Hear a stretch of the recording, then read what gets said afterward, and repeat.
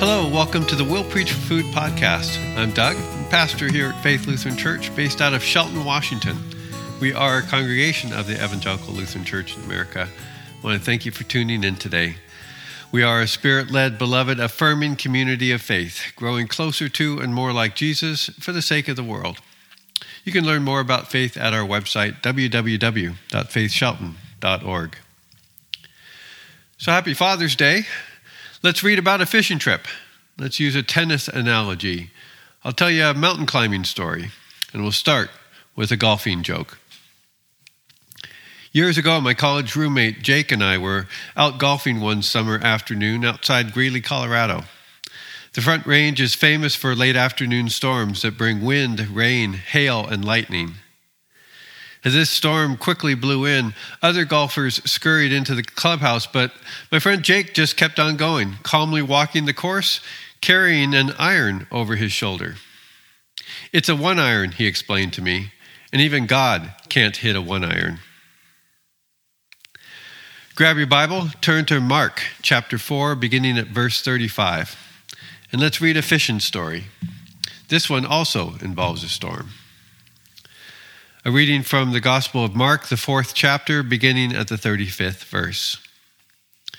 That day when evening came, Jesus said to his disciples, "Let's go over to the other side." Leaving the crowd behind, they took him along just as he was, in the boat. There were also other boats with him.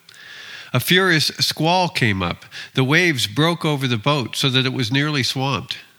Jesus was in the stern, sleeping on a cushion. The disciples woke him and said to him, "Teacher, don't you care if we drown?" He got up, rebuked the wind, and said to the waves, "Quiet, be still." Then the wind died down, and it was completely calm. He said to his disciples, "Why are you so afraid? Do you still have no faith?" They were terrified and asked each other, "Who is this? Even the wind and the waves obey him." And here ends the reading. Dear brothers and sisters in Christ, grace to you and peace from God our Father and from our Lord and Savior Jesus Christ. Amen. So, why do the disciples cross the lake? Well, to get to the other side. This story of the boys in the boat takes place early in Jesus' public ministry. It may have only been a couple weeks since Jesus had hand-selected this team of young men called disciples.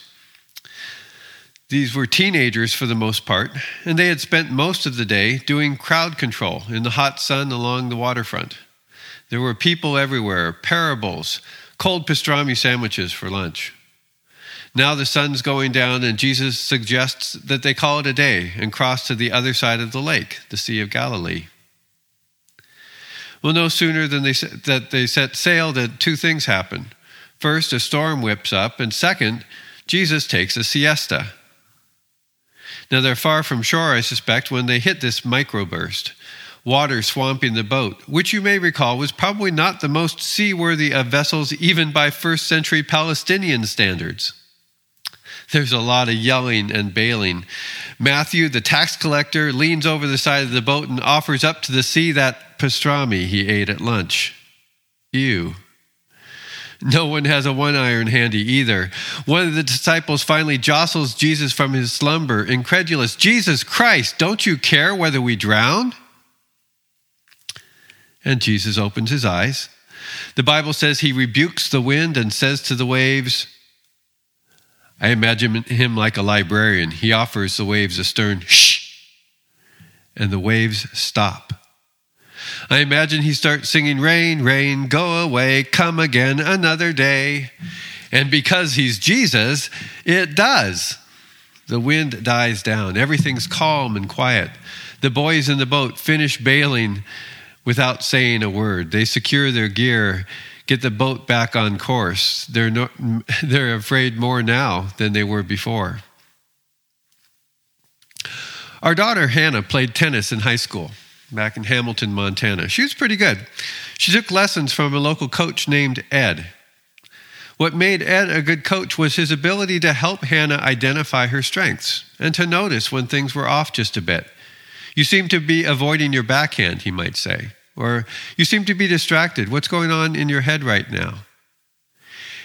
He was able to ask her these questions to help her recognize what was getting in her own way, to help her be the best self and achieve her goals.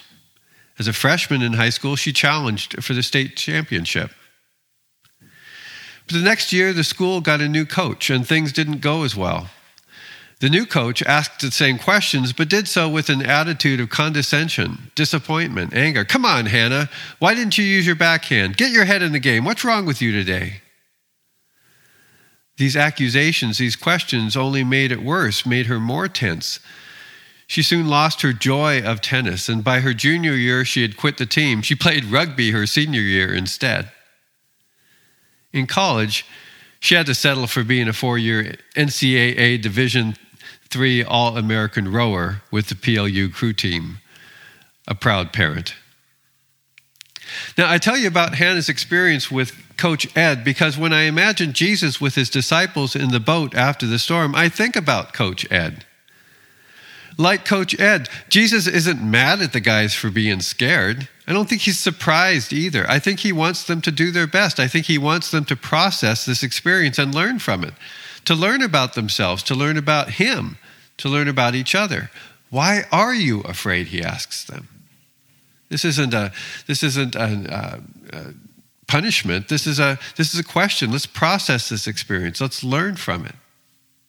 I mean, after all, on the one hand, they all survived. Jesus wants them to recognize they made it through. Why should they be afraid? They showed resiliency and strength. They worked together. They had successfully weathered this storm, and that was something to be proud of. A good coach helps us recognize our victories, our progress.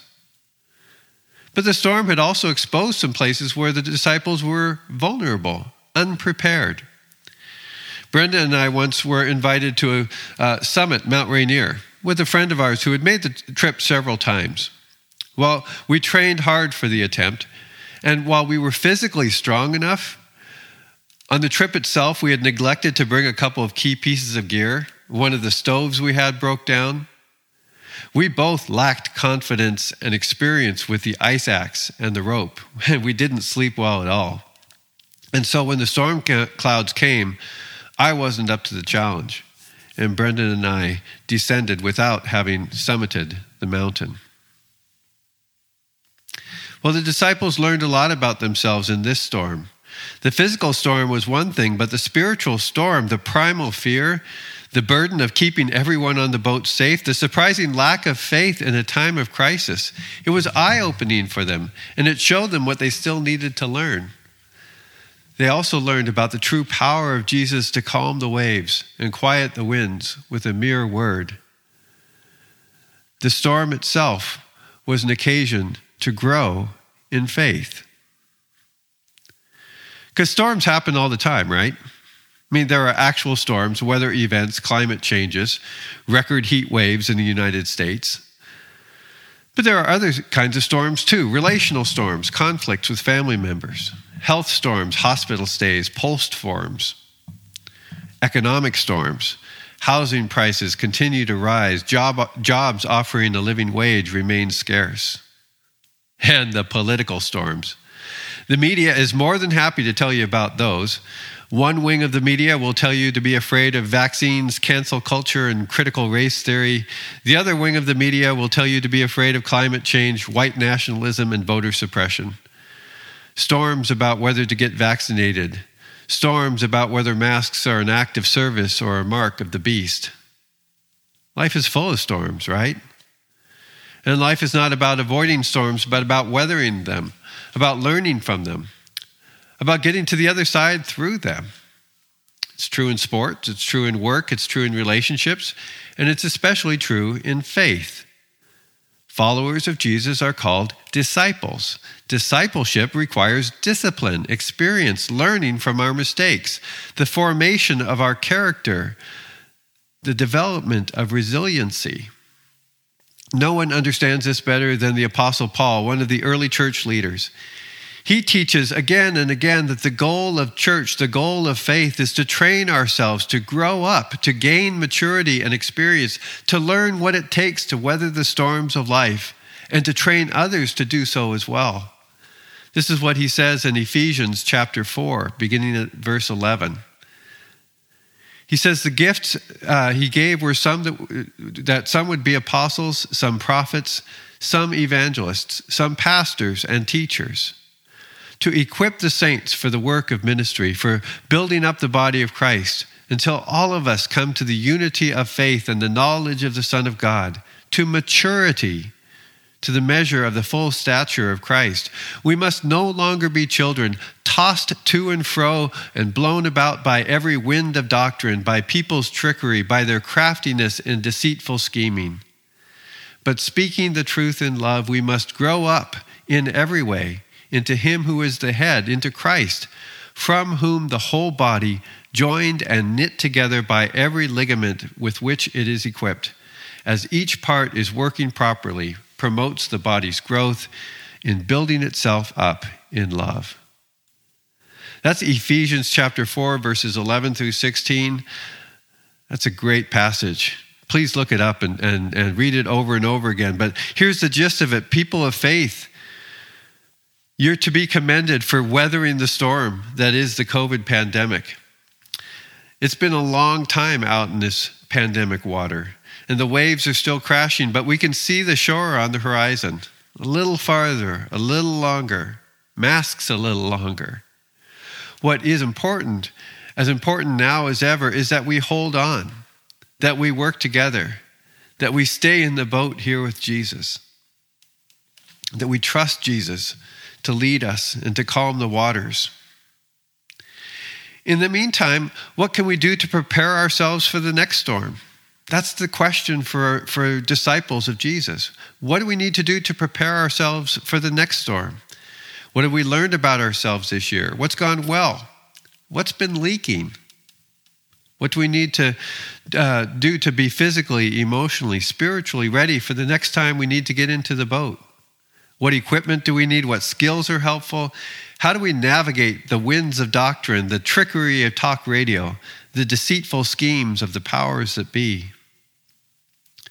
It's about growing toward maturity, growing closer to and more like Jesus, is how we say it around here at Faith.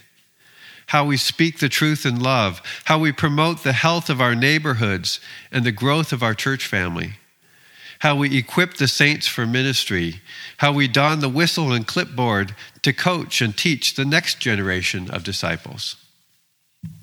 That's the next leg of the journey of faith for this congregation. Are you ready? Probably not. But we have a great coach, an important mission, and we have each other. So what could possibly go wrong? Let me leave you with 4 takeaways. First, I want you to give yourself some credit. You, all of us, we've weathered a pandemic, the likes of which hasn't been seen for a couple of generations. We may be all wet and worn out. We're still afraid, but we made it. Or at least we're almost to the other side. And for that, I say, well done. Pat yourselves on the back, after you use hand sanitizer, of course. So give yourself some credit. Number 2, reflect on the last year. What have you learned about yourself, about others, about God?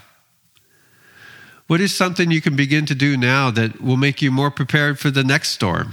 And there will be another storm, right? Physically, emotionally, spiritually. Are you taking care of yourself physically? Are you tending your relationships? Are you growing in faith? Are you using the tools that are available to you to learn to trust God more, to listen to God's voice, to care for each other? Reflect on the last year. Number 3, let's work and pray together as a church family. As we get ready for the fall, what kinds of things should the church put in place to equip the saints, to build up the body, to make disciples? What would help you grow in your own faith? And what would help you help others?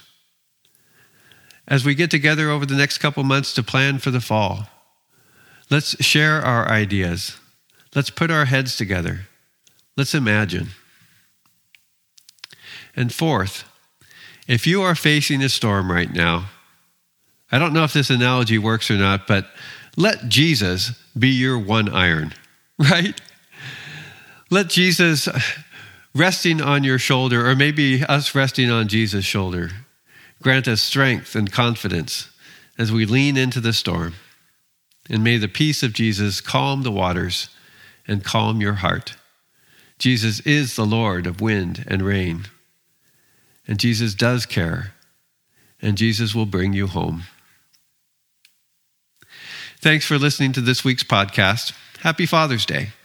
Don't forget to like us on Facebook, subscribe to this podcast any way you listen to podcasts. Thank you, Chaz and Emily, for your production work. Thank you, people of faith, for your love and faithfulness in the storm. And may God bless you and keep you. May God's face shine on you and be gracious to you. May God look upon you with favor this week and give you peace before, during, and after the storm. Amen.